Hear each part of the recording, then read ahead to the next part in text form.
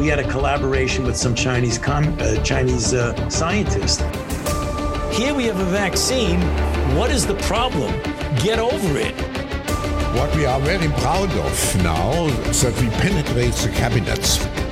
Seriously, I'm making a serious point. I don't know what half of them are protesting against. We still got Fauci walking around free. The man should be in irons in the darkest pit. As much as he touts that he cares about it, he doesn't. This is our revolution. It's not theirs. Don't let them take it from you. Don't let them convince you that it's their revolution when in fact it's not. It's ours. And we will have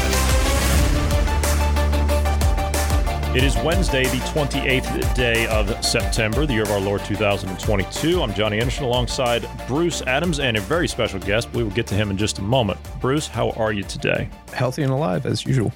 Glad to hear it. I had to take a day and go and get some solitude. So that's where I was yesterday. I wasn't here. I missed the date by a week. I thought that it was going to be next week, but it ended up being yesterday, and that's when I had reservations. I went to. I know Germany's in the middle of an energy crisis, but even more so today with Nord Stream. But we're not going to talk about that today because of our guest. But I went to one of those thermal spas, where they've got like the fault line and they've got like the geothermal pools and everything. And oh my goodness, was that needed. So they didn't have to conform to the energy restrictions or anything like that because they had a geothermal power station on site. And it was quite something. Had a great time, had a lot of relaxation and just some quiet time. And I needed it after all the craziness, and I haven't had a vacation. So I thought, one night, I went down and stayed in a nice place, had dinner, breakfast this morning, and came back. And here we are, back to the grind. So I get 24 hours off while other people get to go and lay on a beach somewhere or play golf or whatever it is they do.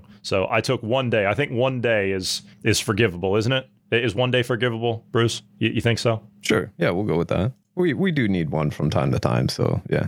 From time to time. Yeah. That'll be my last one of the year, unfortunately. And joining us today is a very special guest. He runs the website cuttingthroughthematrix.com. This is Weston. Weston, how are you? Thank you for joining us today. It's good to see you. And we're going to have a very good, in-depth conversation today. Looking forward to it. Thanks for having me. I'm glad to be here. And I would make a small correction. I co-run the site with Not Sure, also known as Bev. Oh, you co-run. Okay, my mistake. That's my mistake. Yeah, I work together with her. I mean, I do all the updating and transcripts and different and videos, and then she writes Not Sure. So we work together. But I do most of the mundane stuff, and she does basically most of the creative stuff except the videos. Okay, that's good to know. I'll keep that in mind. It was my mistake.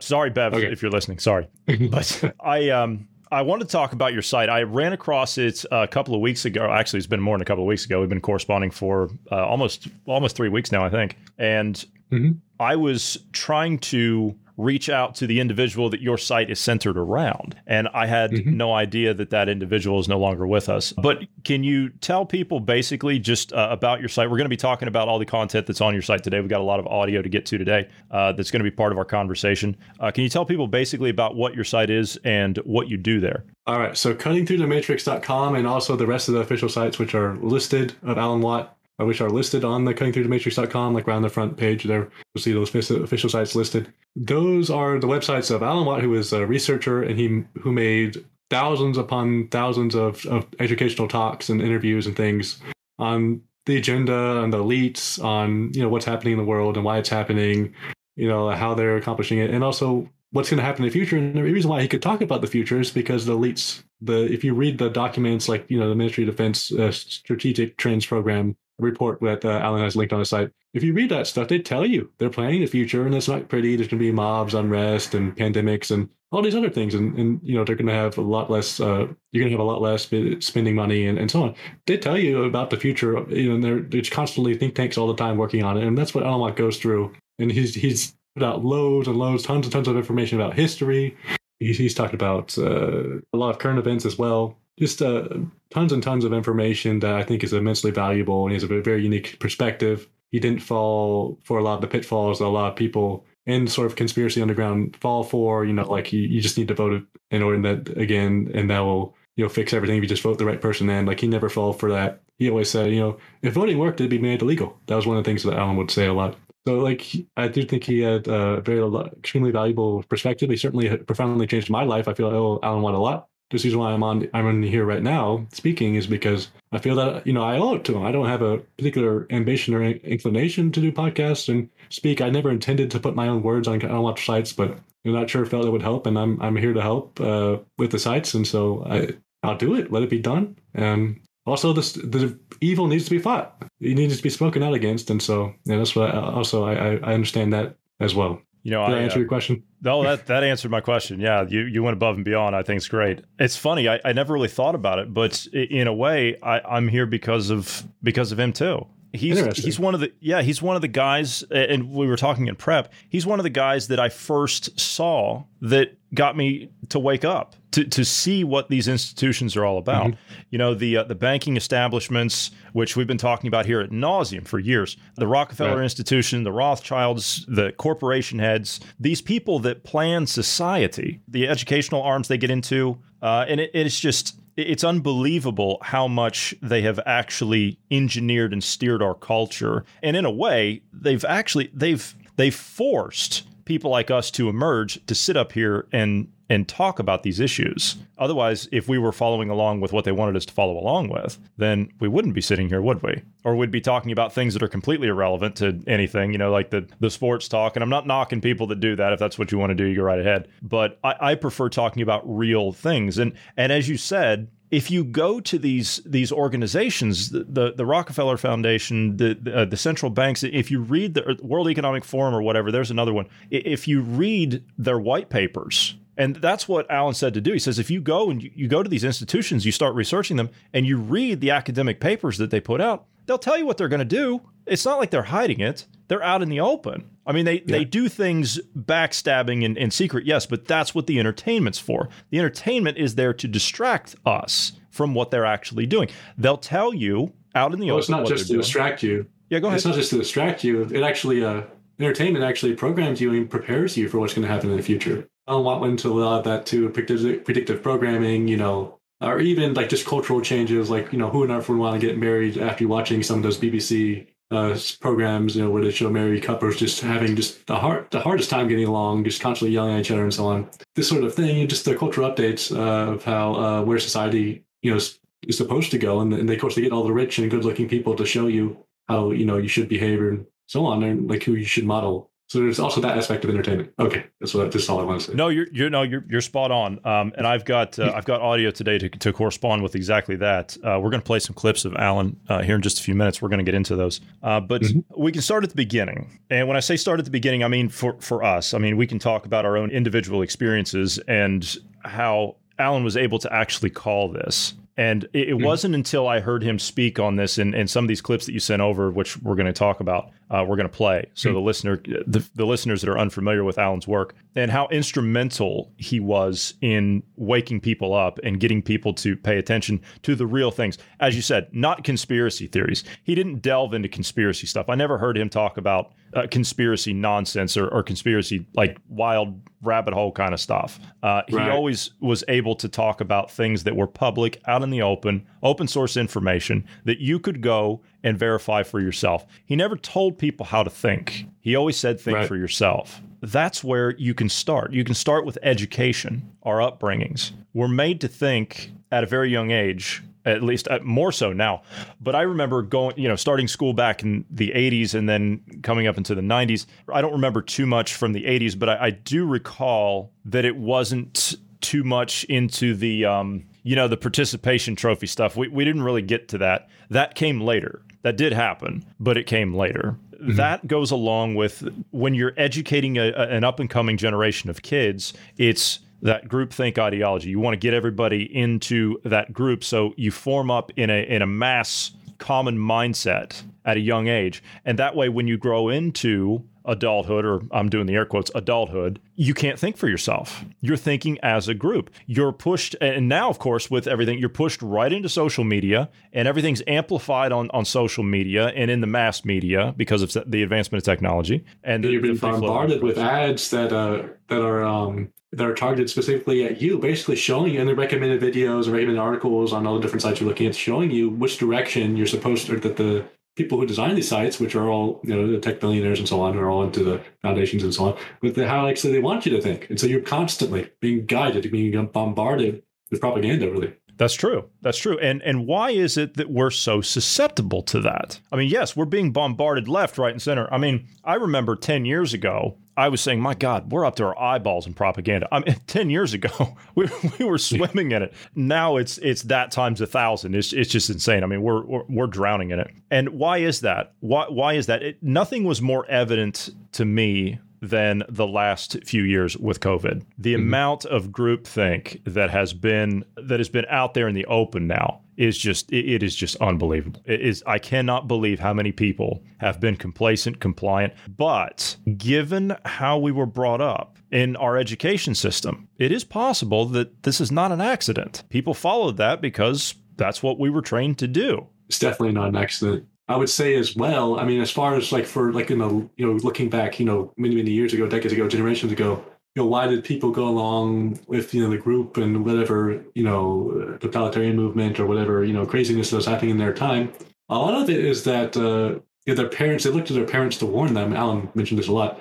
And if their parents don't warn them, then they think nothing must be wrong, and that all these people with suits and ties, they all have your best interests at heart. And because, your parents have been voting for him, so you go out and you vote whatever party, generally whatever your parents were. And you think, it just works how it was presented to you, you were told it's supposed to work, and it's nothing's further from the truth. The reality is quite different how the world is actually run, what the government does and what it is, and what's the point of the government and all the different agencies and so on. Basically, the whole authorized reality that you're given is the matrix. And, in order to cut through the matrix, really, you can't just rely on your instincts, because your instincts just tell you, well, my parents would have warned me. And so that's a lot of, since it's natural, it's instinctual for you just to look to your parents and say, okay, well, if they accepted all this, then I'll accept it too. That's one of the bigger traps, even before we had all the sophisticated technology bombarding of mass media bombarding us. Why so much evil wasn't allowed to happen in the past and still now. Bruce, you want to jump in there before we get to our first clip? You guys are hitting it. I don't know how much more to add to it, because just to give kind of a slight, you guys are talking about people or interactions and whatnot you've had exactly to what you're saying, Weston. You kind of have your parents teach you that. I mean, my disdain for government, my distrust of government, my distrust of institutions, that was kind of bred into me, if you will. Because I remember being brought up, you had the romanticization of what America used to be and like the foundation stuff. And then it's time to vote. Well, our votes don't really matter, which, I mean, we're in Podunk Town, of course, that's kind of the mentality in small locations, and the distrust of government. That was kind of, that's always been there. I don't remember having a come to Jesus moment, if you will, to where it's just always been there. I've always, once I became politically aware, which was about the time I hit 18, I started it was during Obama when he was first running. And I remember seeing the first debate I had seen with him. And I was like, that dude's a liar. He's got a silver tongue. That was pretty much the end of what I watched with Obama. And turns out, yeah, that was the correct assumption. It's not even really an assumption at that point. It was a gut feeling. It was you seen it, and it was just like this. There's too much ambiguity. I can't say that word. Ambiguity. Thank you. Yes. There was too many promises of change and hope and change, and nothing really true. Like, he didn't talk about actual things that could be changed. It was just out there in the ether. Whatever you could imagine. So, yeah, I've always been shooting from the hip when it comes to this kind of stuff, because in a sense, because this is thinking for yourself and having the individualism and all of that, the federalism, as we've kind of talked about before, seems right. So I in all the stuff we talk about and do and everything, I'm just kind of shooting from the hip based on worldview, and I'm terrible of us that are on the podcast. I'm not well read in all of this or any of that. I just shoot from the hip. This is what seems right, and I always attempt to do what's right. So I wasn't well read either until, and the only reason why I started reading a lot of books is because of Alan, and the only reason why I didn't have that upbringing like you did, where I was distrustful of the government. So basically, I was pretty much, clueless, one of the Walking Dead, as Alan would say. I really didn't know anything. Basically, I heard Alan's. I was very and Alan would say this too, I think, not very often, but I think he did say this a few times, that like it's for someone who's like, completely just unawake, just dead, the only way for them to really be open to waking up is if they're completely broken. Like something happens, like 9/11, COVID, 2008 financial crisis, they lose their home, they lose their job, they lose their family. Something drastic happens and they're completely broken, and they have a hunger, they have a thirst for knowledge. They want to know why did this happen? I mean, even Ezra Pound was like that, in World War I, lots of artists died. A lot of his artist friends died. And Ezra Pound was like, why did this happen? And then that's how he got into the Federal Reserve System and started. And then, of course, he passed on to Eustace Mullins, who came out with the Secrets of the Federal Reserve. And now everybody knows it, that the Federal Reserve System is totally corrupt and not federal and all that. But yeah, no, it's how it happens. Generally, if you're not awake, it takes something big to break you and finally have that hunger, that thirst. Okay, I have to know why this happened. That might be the key right there, is what you just said, is having a big event. Because I was young when 9/11 happened. I was in middle school. So maybe that's one of the reasons, if you will, probably that I was awake at such a young age, as well as like I said, the upbringing and everything. So maybe that's it. Let's get into our first clip of Alan Watt when he talked about groupthink. I mean, I can't even overstate how important these clips are, the things that he said. I mean, there's so much. You go to your website and you get all this audio plus so much more of Alan's works, but we're just going to give the listener just a small snippet, and it's literally just a small snippet of some of the insights of what he used to talk about. This is a clip you sent over. I asked you to pick out some of the best clips that you thought, and these were 3 great clips. This was his thought on groupthink and our education system. So therefore, you're going through this planned agenda, and most folk never know because you're too busy to know. You've been trained to be naive and very ignorant. It's not your fault you're ignorant. My mum used to say that to me too. But yeah, you're really brought up to be ignorant and believe what you're told. Why shouldn't you? Every child, every mammal looks to the adults, and adults show it what to be wary of and what to be wary of and what other species to be wary of too. If you don't get it from your parents because they've been brainwashed and kept naivety too, then it doesn't get passed on to the children. And then schooling takes over. Like Jacques Ellul talked about this too, a philosopher, and he said the same thing. He says it's very important for any state, any government, to ensure that the children are given their initial indoctrination at school very early. If they don't get that very early at school, then if they get it later in life, they've matured enough to see through the indoctrination as to what it is. So that early indoctrination is awfully, awfully important. When I went to school the first day, I walked out the classroom. I was only in it for 15 minutes. It was the first thing I noticed. And the woman was awfully nice, the teacher. But she says, now we'll all clap hands. And I thought, why? Why? I don't want to clap hands. I'd already played in the streets. My pals are in the same age, and we don't sit and clap hands or something like that. Like, I don't know, it just seems silly. And they clap hands and stuff. Then faster and faster. I said, what is this? And to me, I honestly have always had it. I looked at adults that pretend that they're children for the children's sake. It's ridiculous. Because often the children left to their own devices won't do that kind of nonsense, really. So I walked out the first day and I went home. But I walked first and it's a bit of the country there. It's quite nice.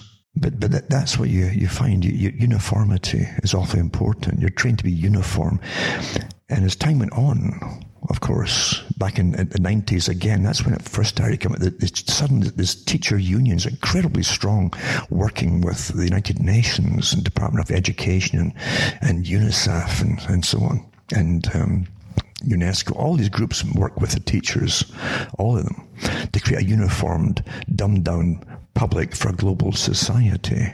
That's what it's about. And then they brought in schools in the 90s and in 2000, this idea of groupthink, you see, for children. And the idea was, you see, one time if you really were able to think and put out something interesting in school, you get a little gold star. But I mean, they gave gold stars too for just being a parrot. And so again, you're being acclimatized to conform by being a little parrot. But again, in the 90s and in 2000 onwards, it got worse and worse because they didn't want individualism in the school. They didn't want anybody to excel, really. You had to be uniformly flat. And a lot of it's social engineering about topics and social engineering about different things that had nothing to do with your basic education, you see. With tuition today, they use groupthink for the children. And I've read the articles and the teachers' toolkits, as they call them, how to train children to give them standardized opinions. So the whole group eventually it bonds together because they go along in their goody two-shoes and they're given lots of little rewards. And children want to please adults, etc., especially if they're younger adults, and especially if they're female. It's true. It's true. And they know exactly how to pull it off that way. The children still have an affinity towards the mothers. And if you get a female teacher, as Bernays would say, it actually helps again to indoctrinate them that way by the same teacher. So the toolkit says to them, how to get them in a group and how to put it across, how to literally nullify dissenters who don't put their hands up, go along with the topic or the agreements that they come to in conclusions on the topic. And they even come down to shunning those individuals. And again, I stress individuals who have a contrary outcome of the discussion and they don't go along with the group. They actually have techniques to shun them. This is what's been happening in the schools for years and years now. And that's how you get a uniform opinion, groupthink, as they call it, amongst the people who grew up to be adults. And they never really change out of that same groupthink. If the official version comes along, they'll go with it. That's how it works.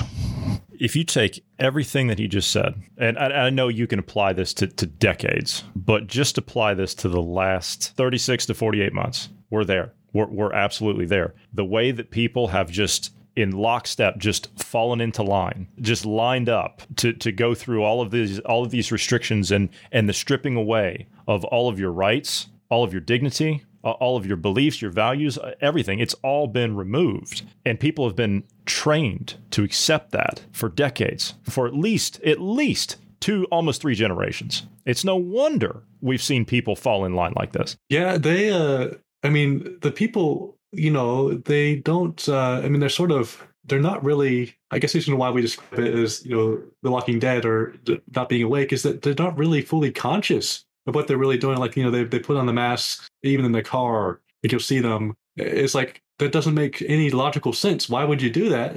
They're not really thinking properly. They're just, they see the propaganda. They need to wear masks. It's patriotic to wear a mask. It's a symbol of obedience. It's good to wear a mask. And so they do it. It doesn't matter if it makes 0 sense, even, according to whatever science they've been given and what they've been taught in school.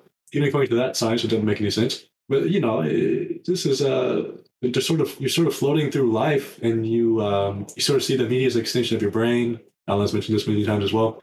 And of course, everybody else doing it, especially in like a university setting or like a more well-educated setting where people are more well-educated you are, the more conforming generally you're going to be to authority.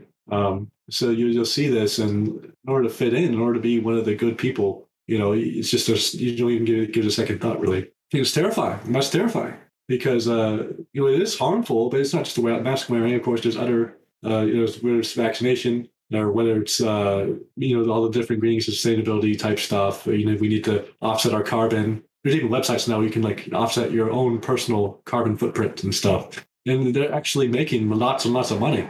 I think the statistics were quadrupled over the past year or two. The market for carbon offsets of like non-government funded carbon offsets. People are actually doing it. And this is all, it's insane. It's complete con. You're not going to be told that by the media. You're not going to be told that in school. And so, I'm in the minority. Alan was in the minority. And that's, basically, unless you really have to be an individual in order to really understand reality.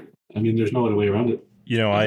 I like his depiction there where he says that he went to school the first day, he walked to school, and then he turned around and walked out after 15 minutes after he saw what was going on in there. And, I've had that same thought my entire time in the educational institutions in the United States. It wasn't the fact that I couldn't do the whatever nonsensical stuff that they gave us. I was always always, throughout my entire adolescent, preteen, whatever, always I was saying, explain to me, to a teacher or to someone that was higher up, explain to me why any of this is relevant. Why do I need to learn this? And I never could get an answer. And they sent me through all kinds of testing and all kinds of stuff. And they're like, do you have a learning disability? Do you have any? And I said, no. They would test me and I would I would blow through them. I would be above and beyond whatever they would throw at me. The only thing that they could surmise was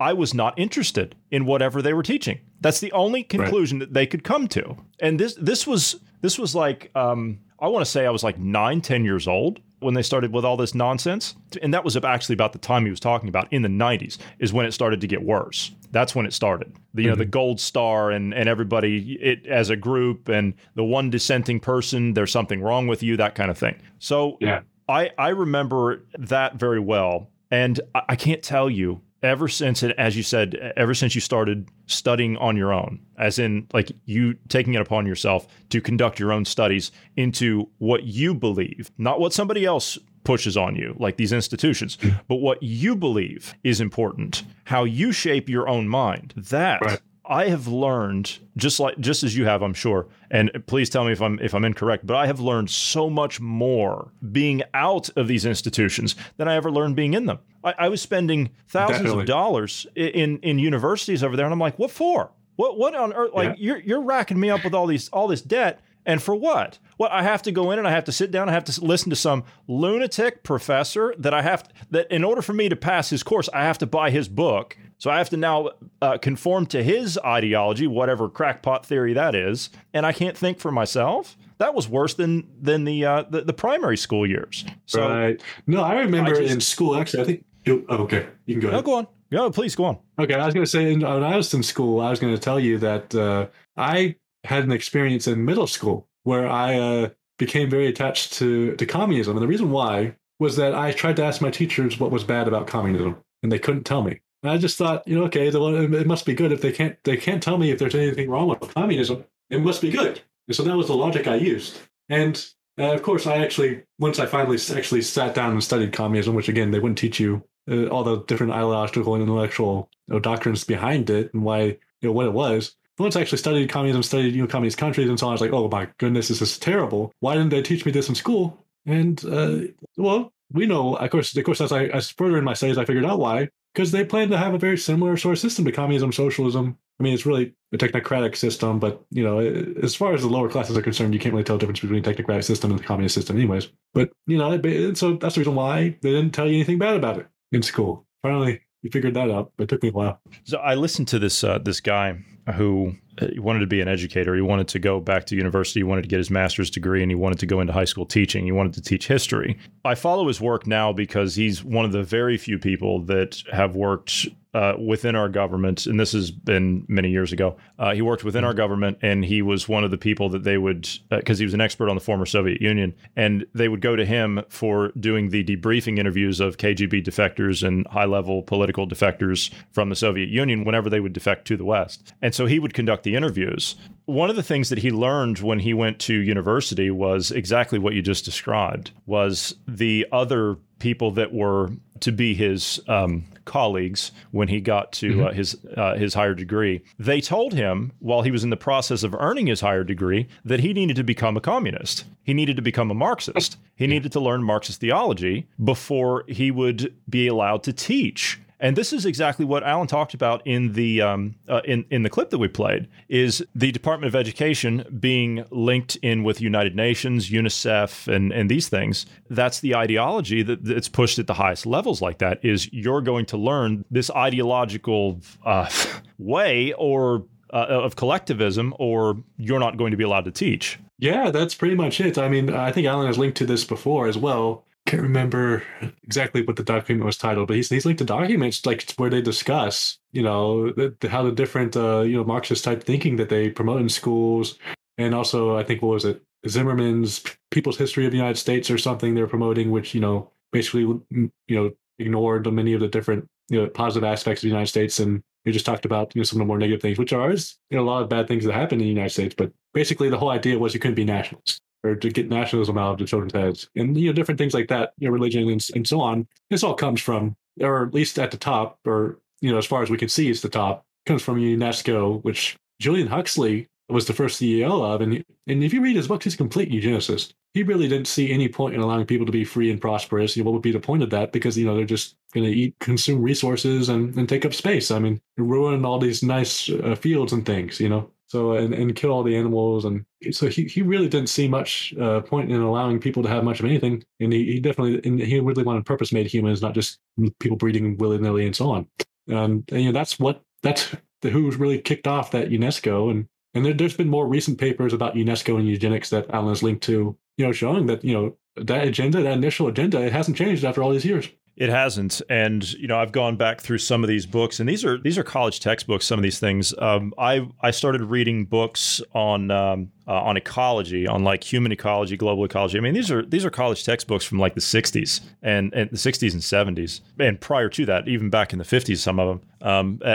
As you said, when we first started talking through email, you said that, well, you're awful busy and it depends on what old dusty book you're into in that time. And I thought, me and this guy are going to get along great. But they talk about the eugenics movement in these books. And these are the guys of the likes of Paul Ehrlich, his wife Anne Ehrlich, and big ones. Guys like John P. Holdren, who just so coincidentally was the science czar under Barack Obama, right. President Obama. And these are people that teach at the highest levels of some of our top academic institutions, such as Harvard, Princeton, Yale. They lecture at these places. Obviously, members of like the Club of Rome and things like that. We've played clips here of Dennis Meadows, who wrote Limits to Growth. And right. He's just, these are disgusting individuals as far as I'm concerned. I mean, that's despicable. But before we get, we could probably go in and do an entire podcast just on that subject. Unfortunately, due to time constraints, we're going to have to move here. Bruce, your thoughts, I'm sorry, I didn't know you stepped away for a second because you had something to tend to,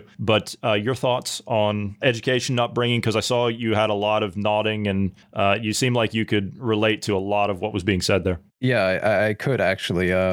Some of the stuff that Alan was talking about there, the stars. I remember that in school. Cause that was during the like it really just started kicking off back in, as he said, in the 90s, and being a 90s kid, born in the 80s, grew up in the 90s. That was all throughout my elementary school. I remember, and this is, keep in mind, this is in the middle of the country, right? I grew up in Oklahoma. So this is Podunk Town, and they were already doing that here in Podunk Town. And I didn't have many stars growing up. I was not.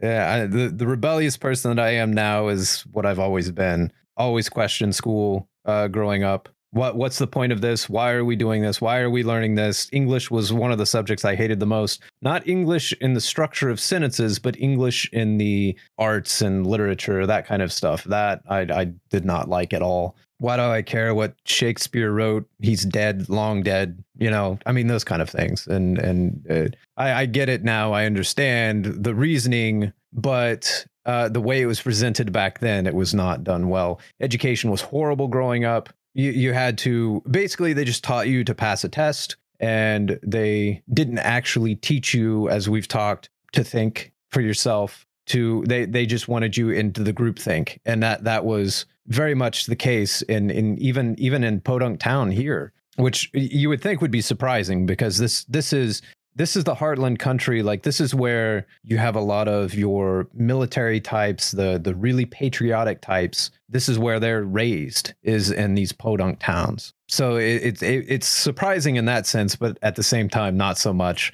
when you see the recent stuff with the transgendering of everything, and where they do the drag queen story hour and all of those. It's at the heart of the country. They're doing it in the very root of where Americana, where everybody is patriotic, right? That's where they're doing it. And they're intentionally doing it in those locations because of that. But to the education point, that is their indoctrination centers now. And you guys probably, when I stepped away, I imagine you hit all of that.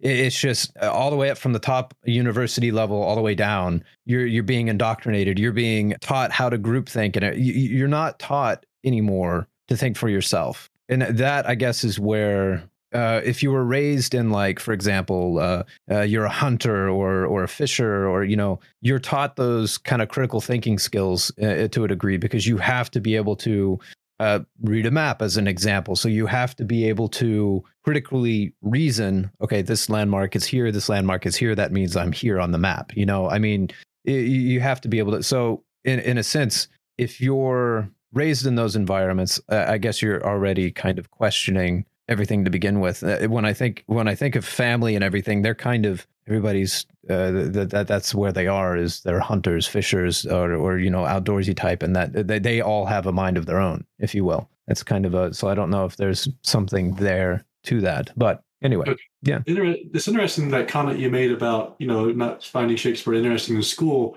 I think when I was in school, I distinctly remember that all these old books and things like Aristotle and so on, that they're all obsolete, I was told in school, and that we shouldn't be reading them. And that's literally part of what school is designed to do. Is you're not supposed to be looking at the earlier generations. I mean, in the Soviet Union, Alan Watt has mentioned this numerous times, that they told not to trust anybody over the age of 30. And eventually they lowered to the age of 25 or something, I believe. Or maybe that was in communist China. I can't remember exactly where. But it was one of those communist countries. And I think, it's a similar sort of thing what we have now, and for quite some time now, or really for actually probably like 100 years now, I would say, in the United States and other Western countries, is that we have this sort of, we want to disconnect from the past. We're not supposed to be reading, the thoughts of earlier generations, because they have politically incorrect ideas, they have dangerous ideas, radical ideas, superstitious ideas. Is that because of that, it's bad to be reading these earlier books, especially if you're not reading them in conjunction with all the latest books, which are generally churned out from, professors at universities and so on, promoting whatever the next phase of the agenda is, So, that's another part of education that, I think is very interesting, what they do to us, how they're so dismissive of earlier thinkers and earlier generations' thoughts. That's exactly where we are today. If you look at it, because you look at the university student, well, or even going to like elementary and high schooler, you're taught, don't trust your parents anymore. Trust your teacher when it comes to education and everything. And even though I was raised to, like, you go to your parents for help when it comes to like education and everything, they help you with your homework and all that kind of stuff. Though most of the time there was a few projects that I obviously got help with. But anyway, you're taught to only go to your peers or to your teacher. They're the ones that are, and it's kind of the same way with university. If you don't have a higher education like that, a degree, then clearly you're not intelligent. Clearly you're the uneducated mass. You're the filthy, unwashed, peasant. That's kind of the mindset and the attitude that you get from a lot of university students nowadays, and even some of the older university. Like, I have family that are older that they have the same mentality. It's like you're uneducated if you don't go to university. It's more than that, though. I think. I mean, everything you guys are talking about, it's all relevant, of course, but it's more than that. And just to expound upon that, it's an attack on our culture. It's an attack on every aspect of our culture. They've gotten to us through education, and they're hitting us through the culture warfare front as well. And right, and it doesn't stop with education either. It goes through entertainment as well. Absolutely. And we're going to get into that now. This is a clip I have. This is one of the clips that I picked out of Alan. And then we've got two more that you sent in. We're going to hit those right after this one. This is about, again, this is about 8 minutes long. But the reason that it's 8 minutes long, he literally compresses the last 100 years of these establishments. The last 100 years. Think about that for just a minute. He compresses the last 100 years in 8 minutes. 8 minutes. Unbelievable how he breaks this down. Listen to this. About 100 years ago, this big organization with many branches, they wanted to rule the world basically using Britain as a nucleus of a system, an embryo, which also was going to be joined with the US under the Anglo-American establishment, wrote about the kind of culture and the changes of culture over a 100-year period that they would actually design. We're all tribal to an extent. That's why we even bother to vote for a tribal leader. This is well understood. That's why we're supplied with these leaders. And because the average man was to become more disengaged from his own destiny as the expert class arose, it was decided that the males would get their outlet, basically, gradually becoming helpless as males, through sports. Therefore, they'd have a tribal team they could identify with. They could cheer them on as they were winning. In their own personal lives, they were getting nowhere. They were getting disenfranchised, in a sense, as experts took over decision-making for them in all kinds of fields. So this was psychology at use, planned before they even implemented the sports. When radio came along, of course, they used that to the maximum. Sports for the men, soaps basically for the women, and then in came television with its alpha state, its hypnotic state, and men became glued to the sports shows. As I say, since the 1960s, once television really took off, sports used to only come out on Saturdays, and over a 10-year period, it gradually came on every night of the week. Until today, we have even sports channels, sports. And now you see guys who are sitting home, who are basically powerless at work. They have bosses. They're powerless on the roads. There's police and traffic wardens and cops watching them. They have no means to feel strong. And so they tend to watch sports as a substitute. They project themselves into a game which they never participate in. But as long as their team wins, they feel something's happening in their life that's positive and it's successful. It's a very good substitute for many things as far as the elite are concerned. The intention being ultimately to alter society, drastically alter it so much that even the purpose, for instance, of marriage would lose any appeal. People don't realize they brought in the miniskirt back in the 1920s during Prohibition. They brought in cocaine at the same time along with the booze to get young people in. The idea being that if you're doing something illegal, it's very naughty. Youngsters love to break the rules, get together, we're all being naughty together. And sex and booze, coupled with coke being smuggled in at that time, had its desired effects. So they came out, as I say, with not sex and rock and roll, but sex in a form of jazz. The Charleston dance came in, the miniskirt came in, sex became rather rampant for the first time. All the old traditional taboos were broken with one generation, but there was fallout to this change, this massive change in culture. The fallout being that they did not have the antibiotics to treat all the sexually transmitted disease that came along. Secondly, they didn't have the legal abortion clinics to take care of the unwanted children that also were produced by hyper-promiscuity. They opened up big orphanages to try and take care of this, the boys' towns, they had ones for girls too. But there was so much backlash, especially in the United States, from the old Christian communities, that they had to tone it all down. It kind of flopped. Sexually transmitted disease became rampant, so did unwanted pregnancies and abortions. And so they went back to the drawing board, because remember, before this all happened, the big players, the new high priesthood, we'll call them, of the Time Lords, those who create the future, work in think tanks for the big establishment, had a definite mandate. The only problem was how do you achieve that mandate over a time period. And they've always known, for instance, in wartime, more children are produced because young people who might go off to die tomorrow tend to be far more promiscuous. They brought this back after World War II big time and worked on it steadily. All our tax money went into one particular area of research, not just for the atomic weaponry and so on. It went into finding ways of finding a contraceptive that was effective. When they found it and launched it on the scene, at the same time as they launched what they called pop music, along with drugs, LSD and so on, they brought out the contraceptive. So then permission was given, in a sense, and promoted from the top down, even from the BBC, which is, remember, the BBC is owned by the British government. It's an arm of the British government.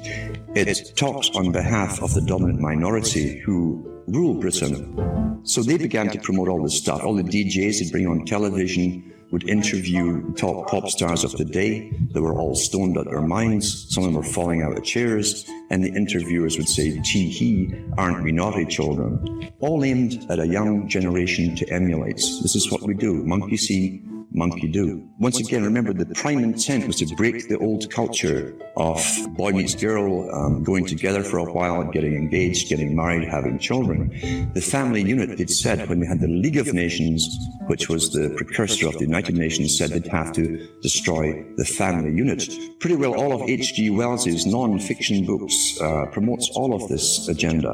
And in fact, he coined the term in the late 1800s. This is how far back this agenda of promiscuity had to go. He coined the term free love. And in one of his books written before 1890, he says we must promote free love in order to destroy and end the obsolete family unit.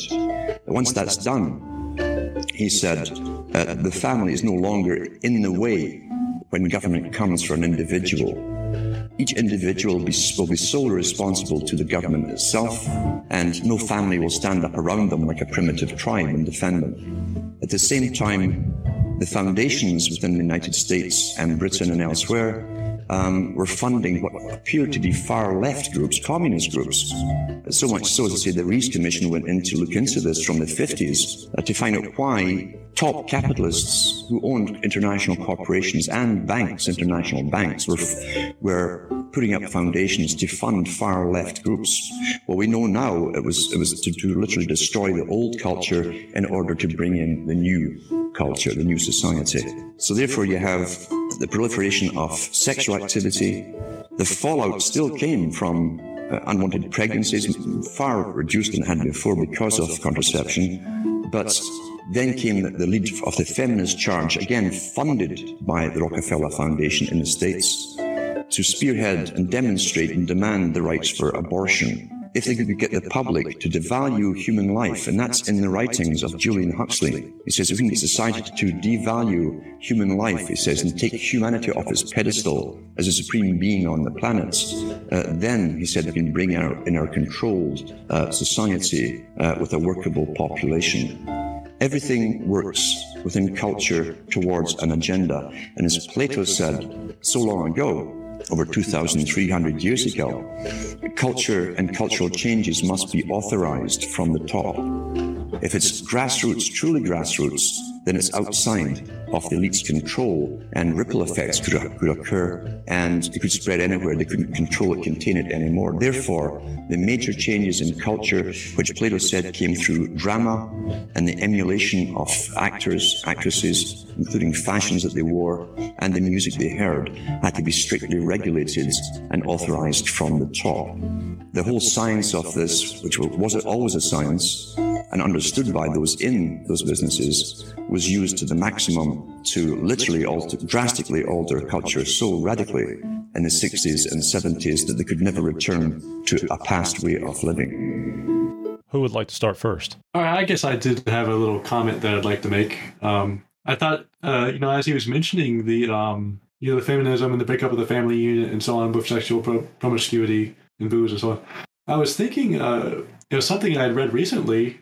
I hadn't finished reading it, but I had recently read a book called Empty Planet, The Shock of Global Population Decline, where basically they show that the UN's projections for the future, there's going to be 11-point-something billion people by the end of the century. It's all nonsense. And a large part of the reason, at least, of course, this is not authorized, just, publicly authorized reason, they can't dig too deep into this, but if you go off, just off the fertility rates alone, the fertility rates are so low that the population is definitely going to decline drastically by mid-century. It's going to start declining, and then by the end of the century, I think they were projecting that China would lose over 600 million people just off the current fertility rates. And Japan's already been losing people. Eastern Europe's already been losing people.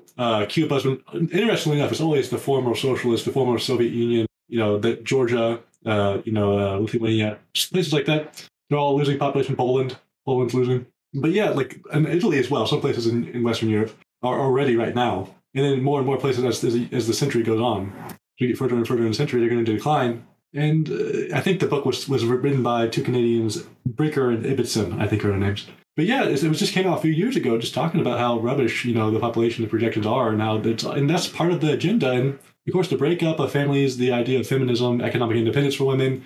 Women should be educated to the exact same jobs and should participate in the economy and contribute to the tax base, double the tax base for the government. This is all, it it's not just, to double the tax base. It's also greatly going to lower the population, which is, repeatedly, by many different states, by Prince Philip and others, Sierra Club. Paul Ehrlich was another person who talked about we need to drastically reduce the population. Henry Kissinger. So this is you can really see once you look into it. You just needs a little digging, and you can easily find, okay, this agenda is we're really on track. This agenda is actually going to happen. You're talking about these numbers that's coming out of the United Nations and how they're bull, and I have to agree, because if you look at these, you mentioned China. All right, that's a great example. Let's look at China. China has probably, next to Japan, I think Japan has probably the worst demographics on the planet. Germany's like a second, third, or fourth. It's in the top 5. Like, they're having 1.2 children here. That's not enough. That is not enough to sustain a population. China has had a serious demographic problem ever since they implemented the one-child policy. That was the deal. That was originally the deal. You adopt the one China policy. You adopt the one-child policy in China, they will industrialize them. That was the deal that they had with the Western power brokers, if you will. That was the whole premise behind that. And you can see that their demographics have suffered a serious hit because of that. You look at Russia. Pavel was actually running our Russian American citizen now, but he ran the numbers, and he looked at 1984. 1984, the population of the Soviet Union was 240 million, I believe, or Russia at the time was population of 240 million, and now they're down to, I'd say, less than half of that. Now, why is that? Why is that the case? Well, we looked into it. If you look at where Joseph Stalin was, right, horrible communist dictator, if you're looking at where he was, where he stood on the family unit, he didn't really attack the family unit too awful bad. Once Stalin was gone, once he died, all of the Marxists that were part of his rule or whatever it was that he had going on there, all the people that were in his entourage, they brought in state-sanctioned abortion after Stalin was gone in the 50s. And then, of course, that takes time. You don't see the fallout of that right away. You see the fallout of that 1, 2, 3 generations into it. And, of course, look at where they are now. They've lost more than half their population just from that aspect alone. Look at the United States. I mean, we're what, 60 million? That's rough. I mean, that's just a guesstimate. But these organizations that come in here, the Rockefeller Foundation, they're the one. I mean, like they're the ones that brought it in. If you read about Margaret Sanger, Margaret Sanger, if you read Eco Science, right, that's a very difficult book to get your hands on. But if you can get your hands on it, don't pass it up. I found a copy of that book. It was a used copy. I found it for $30. I didn't even think. Like, I think I broke the order button how fast I was smashing it when I saw that. I've seen that book go for almost $2,000, and that is a book to have. If you can get your hands on it. The first global revolution by Club of Rome is also another one that's ridiculously priced. Yeah, it is. I've looked at that. Yeah. But and that's a lot of good information in that book too. But in that book, they talk about how Margaret Sanger was a heroine. You know, Paul Ehrlich and John P. Holdren, they talk in that book about how she was a heroine. She was a heroine to the depopulation movement. She was given awards by the Kaiser Wilhelm Institute in Germany under the Nazis for the work that she did in eugenics. This is the founder of Planned Parenthood, funded by the Rockefeller Foundation. Right. So, I mean, there's so much that we can go over there. I mean, we've got the rise of the expert class, right? The expert class, really? Oh, yeah. The last few years, my God. Name. Oh, geez. Sports? Seriously? Like, don't get me wrong. I love a good game, right? I mean, I was a big baseball fan. Not anymore because of the times, but I was a big baseball fan. Played baseball for 14 years of my life. I can't say I'm not a fan. But really, now, in the middle of all this, you want to pay attention to sports? You still want to do that? Really? This is the most exciting time to be alive. Like, this is a once in a generation fight, and all you want to do is watch a ball game. Really? Like, I don't even think about that. That doesn't even cross my mind. I'm like, man, there's so much more exciting stuff going on right here that we can talk about. And like, I get more excited talking about these kind of conversations that we're having now, and talking about these groups of people that are being discussed, that Alan talked about, that I ever got watching like a sporting event. Like that's so much more exciting to me to learn about the real world. It is to me. Don't get me wrong. As I said, I like a good game, but now's not the time for it. We can get into all the different things in there. But Bruce, you look like you want to jump in there. I know you had a lot to say when we first watched that clip offline. We were reviewing it a few weeks ago, but you were specifically focused on the the women's emancipation movement when they started that. And we actually played a clip of Aaron Russo not too long ago where he was talking to, he was a good friend of Nick Rockefeller, and he was talking about, Rockefeller was talking about that to him, saying, hey, what do you think women's emancipation, what do you think that was all about? And Russo said, oh, he was pretty innocent about the whole thing. He says, oh, women's right to vote and pay taxes and get out into the workforce. And he says, you're an idiot. That's not what it was about. He says, we funded that. And it was about destroying the family. Yeah, that was kind of I've kind of had an issue with the women being in not in the workforce. I'm kind of a sexist by today's standards because I don't want to see women in the military. I don't want to see them in government high up positions like president. I don't want to see a woman president, those kind of things. But what do you know? I'm a sexist after all by today's standards. But that's mainly because of I don't think that's their strength in those leadership positions. As an example, emotion gets too in the way. Empathy gets in the way. Sometimes you need that cold brute force that a man brings. And unfortunately, that's the world we live in. But I don't think women should be in the workforce either, in a sense, because there's so much that was lost when they started joining the workforce. Now, I'm not saying they shouldn't be equals in society. They are equals. I mean, without women in society, it's a huge loss for humanity as a whole. But as far as bringing them in to tax them, to bring them into the workforce, now you have all the kids are going to school now. So now they're getting the government indoctrination. Without that, you would have had women at home helping raise the kids, and you would have had morals and ideologies that the family had, the critical thinking and everything instilled in the kids more so than the way it is now. And family history, too, is typically taught by women to children, or at least it used to be, not anymore. Yeah, and all of that is lost. Well, and the other thing is how much more would we have the repopulation of the planet? I mean, how many more kids would people have? Because now the women are at home, they can raise the kids instead of being focused on their careers and everything. So it's a detrimental loss for that, as in a sense as well. So, there's so many things that are tied to that, and I don't really know which way to go with it. But all that to say, I think that was a net loss. That was, and yet also a radical what's shift. Interesting. It's also a radical shift. It gives them an opportunity to radically shift the culture. Like he said, it was basically, and I'm just these are my own words, just based on the way that Alan was describing it in that clip. I look at it as like a shock and awe campaign, what they did in the 60s and 70s with the hippie movement and all that stuff. I mean, they were able to just turn everything. And in my humble opinion, at least our generation, that's what we're dealing with. If you look at the people that took over in government positions, state-run positions, establishment positions, they all started to take over in the 80s. And they were out of the colleges, out of their high schools, out of their parents' place in the 70s, and they started taking over positions of power in the 80s. If you get all the old guard out of there, that allowed them to grease the skids up into the 90s. And quite frankly, once you get into the turn of the century, that's when our generation was supposed to take over, and we didn't. They stayed in power. They made sure that people like us didn't get the reins of power and threw them out on their sorry asses. And that's why we're dealing with this fallout of this situation now. In my humble opinion, it's just my opinion. I've got another. I'm going to be sexist again here because this is something else that I was reminded of. If you look at the demographics right now, the people that support Biden, the people that support transgenderism, the people that support having transgenders playing women's sports, men in women's sports, men in women's bathroom, all these kind of things.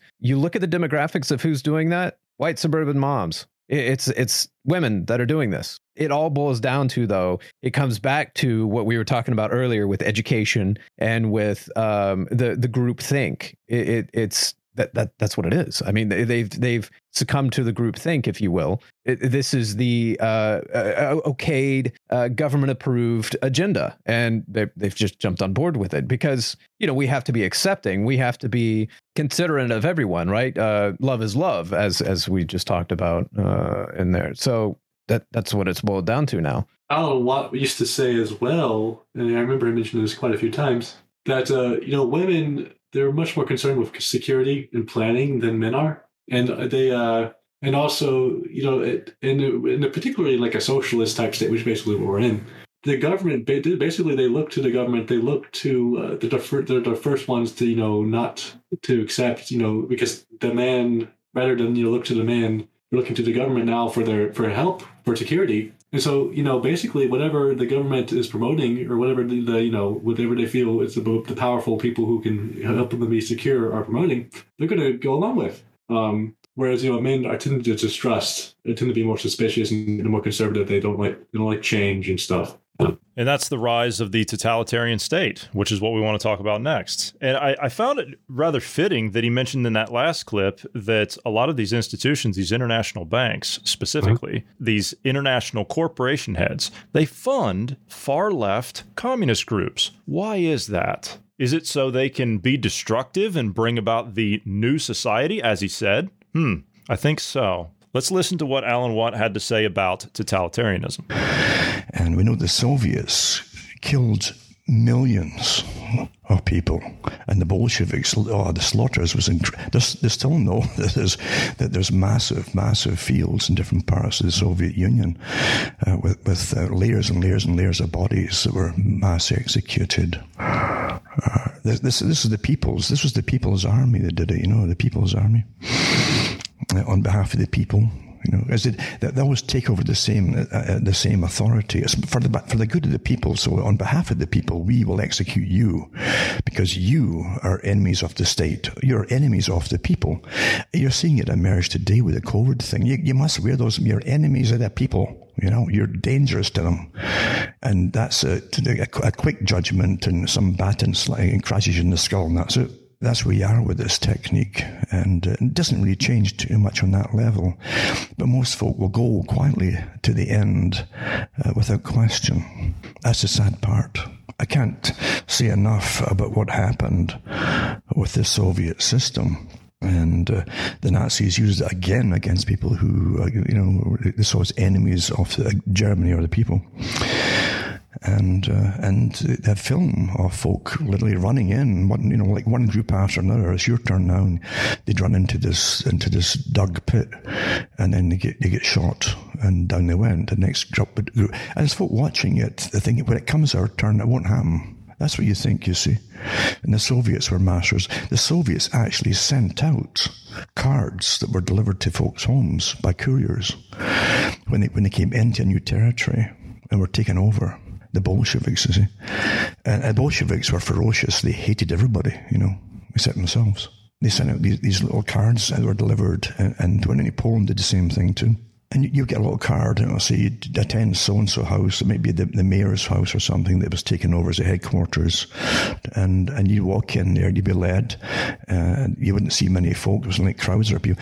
And you would just go along a corridor, for instance, and the guy would point there, you point in this room, and then you go down the steps into the basement. As you were going through the basement, they'd shoot in the back of the head. And that was it. Very efficient.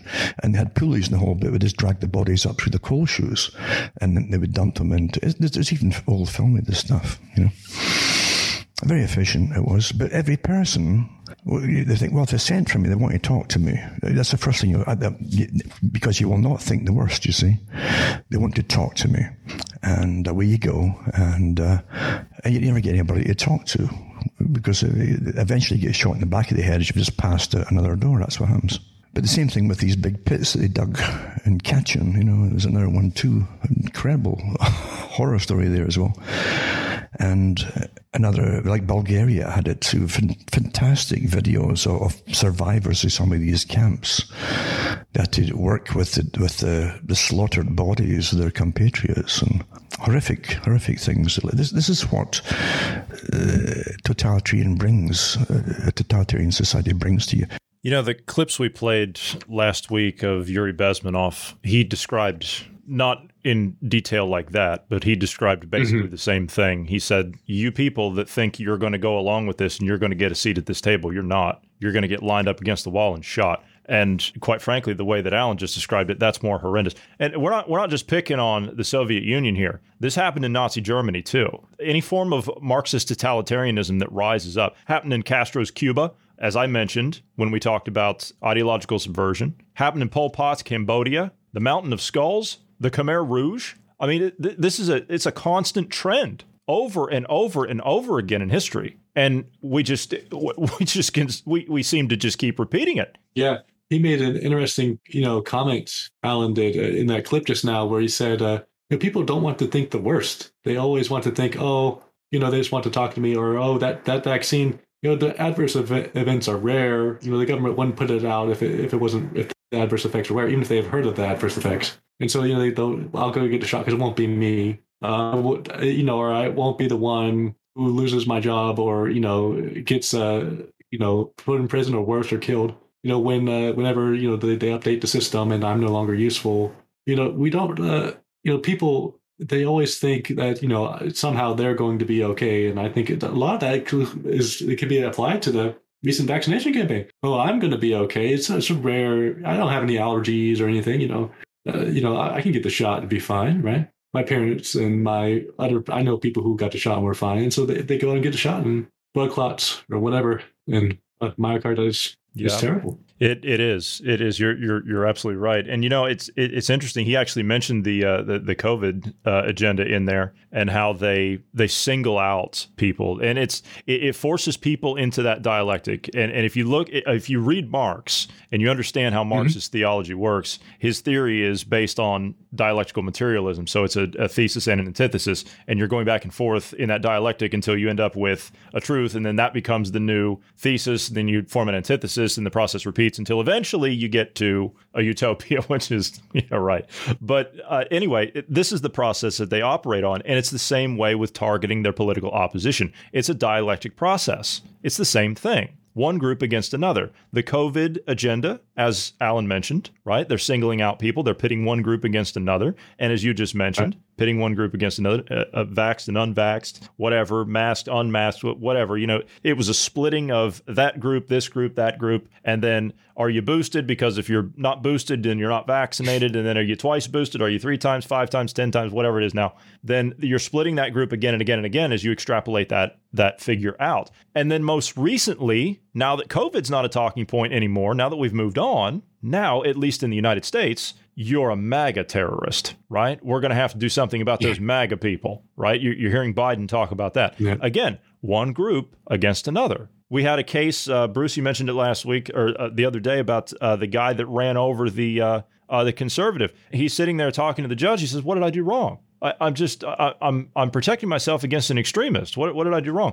They're normalizing it. They're promoting it in politics, in mainstream politics, from the top down, as Alan described, from the top down. And then the media is enabling it, and social media is amplifying it. And it becomes normal in society based on the way that we've been brought up. Yeah. The masking issue was fascinating to watch because you had, different policemen and so on. Like you think that would never happen in my generation. Like you could see videos of the policemen just tackling people and actually hitting them with batons and so on if we're not wearing a mask. And that's all. Even if they claim they had a medical exemption and everything, they'd still just, you saw people. I think there's a video from here in the United States during like a football game or something where they just saw, man, just, single out this one girl, in the middle of a game and just said, "Hey, you don't wear a mask." I saw that. And people just sat there and watched. And did nothing. And she's being dragged away by that ridiculous cop. She's being dragged away, and she says, "So we're all together, huh? Yeah, we're all together. We're all in this together, right?" Mm-hmm. Yeah, it's sad, but that is the nature of humanity. You have to realize, the group's not going to stand up for you. They sort of keep their heads down because they hope they won't be noticed. They won't be singled out. They always think, again, they don't want to think the worst. And so, they think rather than, say, "Hey, this needs to stop," and stand up and try to prevent it, which they could have stopped that cop if they really wanted to. They didn't. And that tells you a lot. Okay, so how big of a, responsibility, how big of a risk it is to stand out. But at the same time, how important it is as well, because there are so few people willing to do it. Bruce, your thoughts, and then we'll get to our final clip here on solutions to all of this. So I had a discussion with someone. It's been years back now, but kind of an argument almost, not an argument, but a debate as to whether to stay quiet and keep your head down and just do what you're told to just get through things, get by. In this reference, we were talking about education system, and you know, I was one to not keep my head down, to do as I was told, to keep the peace and just get through it. I didn't do that. I fought and resisted the best way I knew how at the time. And it wasn't the right way. Didn't really do any good, but it's what I knew to do in the moment. And this individual was about doing exactly that, keeping quiet. Just don't rock the boat. Just do it to get by, you know. And I'm all like, you have to stand up against this. When there's something wrong like this, you have to stand. As the old saying is, you know, you stand for something or you'll fall for anything. That's exactly kind of what I was trying to say, is you have to stand. And when you've done everything you can to stand, continue to stand. And that's just kind of where I've come from in this. And that's what I encourage others to do. Just keep standing. Stand on what you know to be right. You've got to, yeah. One of the things we've always promoted here is for you to think for yourself. And I'm talking about as you, the listener, whoever you are, wherever you are. I mean, we're listened to in over 25 countries every day. And it's very humbling to see that and to hear that people listen to us and care what just average people like ourselves have to say. But as you said, Bruce, we have to. And you said that too, Weston. We have to. This is the time that we have to stand up. We have to. I mean, I see evil, and I mean, I can't even describe it as evil. Like, this is beyond evil. This is beyond anything that I read about. Like, this is terrible. I don't even have ways that I can describe it to the average person. When somebody says, "Dumb it down for me," What do you say to that? How do you want me to take this entire conversation? And we're just scratching the surface. We could go probably 6 hours on all this stuff. Easy. And like, how do you dumb this down to somebody? And I see this, and my only instinct is you fight this with every damn bit of energy and strength and stamina that you've got. Because if you don't, then you're going to be one of those people that Alan talked about in the Soviet Union that gets led down a dark stairway somewhere and you don't come back. You know, I read, and Weston, I don't know if you've read these. I've read the entire collected works of the Gulag Archipelago by Alexander Solzhenitsyn. I've got all three. That's one of the ones I haven't read yet, unfortunately. Oh my! I haven't read this. I will show you which ones to get. Sure. Yeah. I will show you which ones to get. I have not read the abridged version. I've read the full Monty. I mean, all 3 volumes. Mm-hmm. Uh-huh. His accounts of what he went through in the Soviet Union is beyond comprehension for the average person.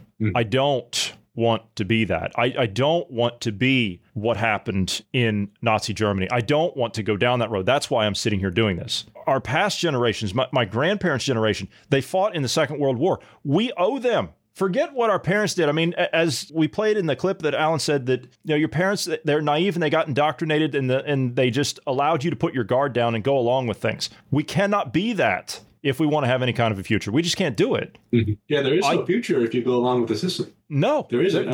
There's no. You're in the middle of a coal right now. Yeah. This is it. Like, we fight now or that's it. We're done. We're done. We owe our grandparents' generation, the greatest generation, whatever you want to call them. We owe that generation. At least I feel like I do. And if you got kids, you owe them. You got grandkids, you owe them. You want great grandkids? Do you want kids? Are you younger? Are you young enough? Are you in your 20s and your 30s? Do you want kids? Do you want to have more kids? Do you want them to have a future? Do you want them to have children? I mean, these are all things that run through my mind every single day. And so the most important thing that I can impart to people, and I think all of us are kind of unanimously or whatever you want to call it, we all kind of agree on the same thing. And this is one of the things that Alan talked about throughout his talks and everything is to think on your own. You've got to think for yourself. Do not go along with the group. If you'd gone along with the group, you'd have been where Weston talked about. I'll just do whatever. I'm not going to be that person. Keep my head down. I'm not going to be that. And I'll get along through and I'll get until the group doesn't need you. And then you're tossed aside. You become that number. That's not me. That's not me. And that's not going to be me. And that's not going to be any of us. And people, they ask me, they say, what can I do? What can I do? I get people asking me that all the time. What can I do? And I say, it's as easy as just thinking on your own and talking to other people, networking with other people. We're all about the local politique here, right? We've tried this top-down government stuff. How's that working out for us? We've tried this global system for the last 100 years. How's that worked out for us? No, we've got to get back to what actually worked, what made sense, what gave people a say in society, what allowed us to become as strong, as rich, and as powerful as we have here in the West. It's the family. It's a solid, foundational institution in and of itself that is self-supporting. When you have that, they become powerless at the top. Why do you think that they attacked our family starting 100 years ago? That's where it all started. It's been a long road for them. So as Alan talks about in this last clip that you sent over, Weston, this is our journey. This is it. This is the time where we must think for ourselves. You got anything you want to say before I play it? Yeah, I love this clip. I thought it really struck me when I first heard it. As I was editing a transcript, I was like, you know what? This is probably one of the best clips. So I saved it, and then of course when you asked me to provide clips, I was like, oh, I got to do this one. But no, I think he cuts right to the heart of the matter in this clip. He tells you, well, I'll let you hear the clip. Okay. And I don't write not these days, I write massive tomes, of histories. It's all been done before. You have to start thinking for yourself. It's almost like the Rubaiyat of Omar Khayyam, where what it means, the Rubaiyat too, is almost like reading between lines. Words should and sentences conjure up images that then come between lines. They form their own invisible lines between the lines to give you this overview of what you're reading as you're reading it. It gives you an inner meaning to it. And it's very important. So this was a standard art at one time, because a lot of how your mind really is meant to work is with intuition. And intuition has clues. It's like prompting. You get prompting from things you see, hear, or even listen to people chat about certain things. You get little insights and prompts, and these are meant to work with your intuition, and suddenly things just fall into place, as opposed to a standard education or an indoctrination into one particular area of things. You'll find that there are other ways of learning which are natural, and they've always been here, always existed. And some of the greatest thinkers down through time allowed their minds to work for themselves by using the intuition that comes with observance and thought itself. You can't really do it when you're really in a thick, densely populated city. Not so easily. You definitely need peace and quiet at times to ruminate. It's a good word, to ruminate, about things. Because you might not think you're really learning or discovering something at that time. But what you can think in one particular evening will come back again later once it's been thought. This is the whole thing. It will come back again later and be part of something bigger. All things fall into place like a jigsaw puzzle. And it's a very important way of seeing and doing. Because you are, believe you me, you're just, put it this way, you're just as important, Meaning you're probably more important, but you're at least just as important as any specialist that's out there telling you how to behave and what to do, or at this present time. Of course you are. A famous person once said, even the top, genius with all the letters behind their names from universities and awards and titles still has to drop their pants and go to the toilet the same way as you do. In other words, folk are dressed up in fancy titles and fancy this and fancy that. But they really have no other right to rule you and tell you what to do or how to behave or what to think than anybody else, you see. This is your journey through the walk on the world here on top of the planet. It's yours, not theirs.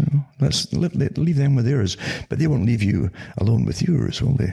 I impart to people all the time, because people, they hear us and they thank me for what I do. They say, oh, I'm glad you're doing what you're doing. And my question becomes, what are you doing? It doesn't matter. It almost seems insignificant what I'm doing. And it's just like Alan just said, what that person does, the person that sits here and listens to us, your job's more important than what we're doing. At least I think so. I was saying this to somebody just a few weeks ago. I said, you might not believe this. I said, but it was actually before I heard that clip. And it's funny I heard that.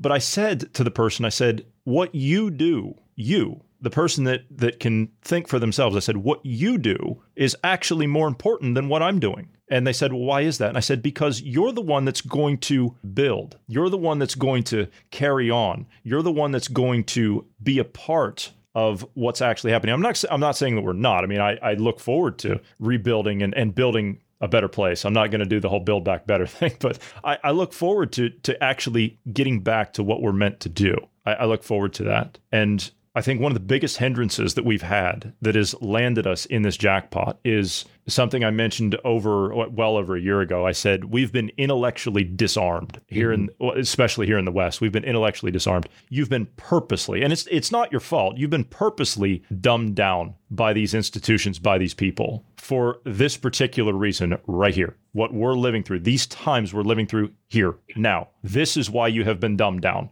And now is the time for you to, whatever your level of tolerance is, I don't know what the average tolerance level is for somebody. But as you said, Weston, someone's got to hit rock bottom. They've got to lose it before they realize, all right, you know what? I want something else. I want something better. I want to know why this happened. Yeah. I see people that are hitting rock bottom. I mean, with COVID, because we're social people. We're meant to interact with people, and people having their lives upended, turned upside down and inside out. That's really, really messed up a lot of people. If you look at the psychological issues that we're dealing with of people, the effects of which we're probably never going to fully understand. The anxiety, the depression, the suicide, it's all off the charts. So people have hit rock bottom. The substance abuse, the alcohol abuse, everything. Yeah. People have hit it. At least a goodly percentage of people. I'm not saying everybody. We were mentally prepared for this, and I was warned about this for several reasons, but mostly with guys like Alan. I was warned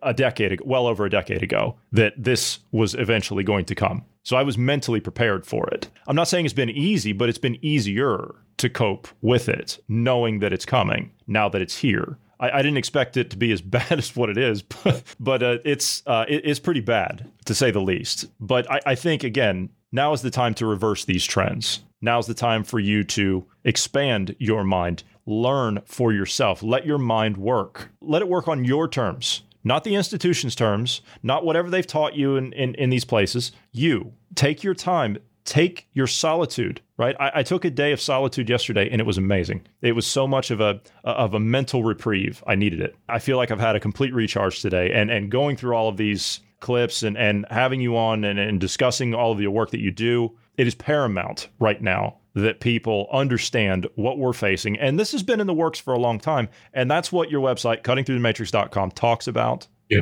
And that's all the work that everything we talked about here today, everything that we played, all on your website that people can go and look. And I encourage people to do that. Thank you. And I would. Did you have something else? Yeah. Well, no. I'm going to let Bruce go, and then I want to give you the last word. I always give the guest the last word, so I'll give you the last. Oh, okay. Word. But Bruce, go ahead. I just want to reiterate like you were saying, you need to go out there and think for yourself, educate yourself. Just take that extra time to, even if it's like you don't watch the football game tonight or something like that, or you don't watch 30 minutes of the game or something like that, right?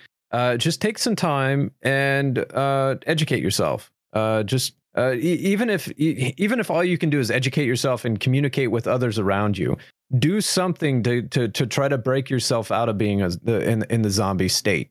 Just try to think for yourself. You find that it's actually quite freeing, quite liberating to think for yourself and on your own. And there's kind of a mentality of thinking for yourself and not caring what other people think. I don't mean that to the extreme, but I mean, when you get into groupthink, you're more concerned about what other people think of you than you are trying to better yourself and pushing yourself forward.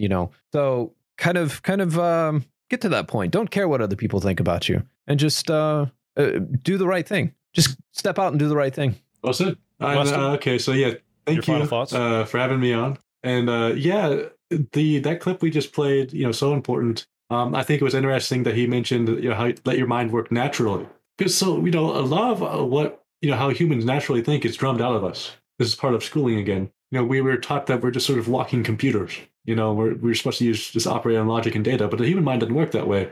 We have intuition, we have emotion, and these things can actually be used to help us understand what we're going through and reality and so on. He says they really can. Alan would always mention synchronicities that people would have, like they would start singing the same song at the same time as one of their friends would, and things like that, without them, planning that. And also they would think of somebody that they hadn't thought of in years, and then suddenly they would get a phone call from them, things of this nature. Like, you really do, your mind, can work in ways that you're not really taught about in school. And you're not really taught, or in the present, level of science isn't really, and it's okay. And I think that's another interesting thought from that clip that was powerful. Alan's books, definitely, they sort of train you in a non-linear thinking. Highly recommend those. They're worth rereading. Oh, even though they're not that long, they're worth rereading over and over and over again. You get more out of it each time you read it, or you get something, something different each time you read it. I plugged that really quickly. And just overall, I enjoyed talking with you guys. Thank you for having me on. It was a great time. It's our pleasure,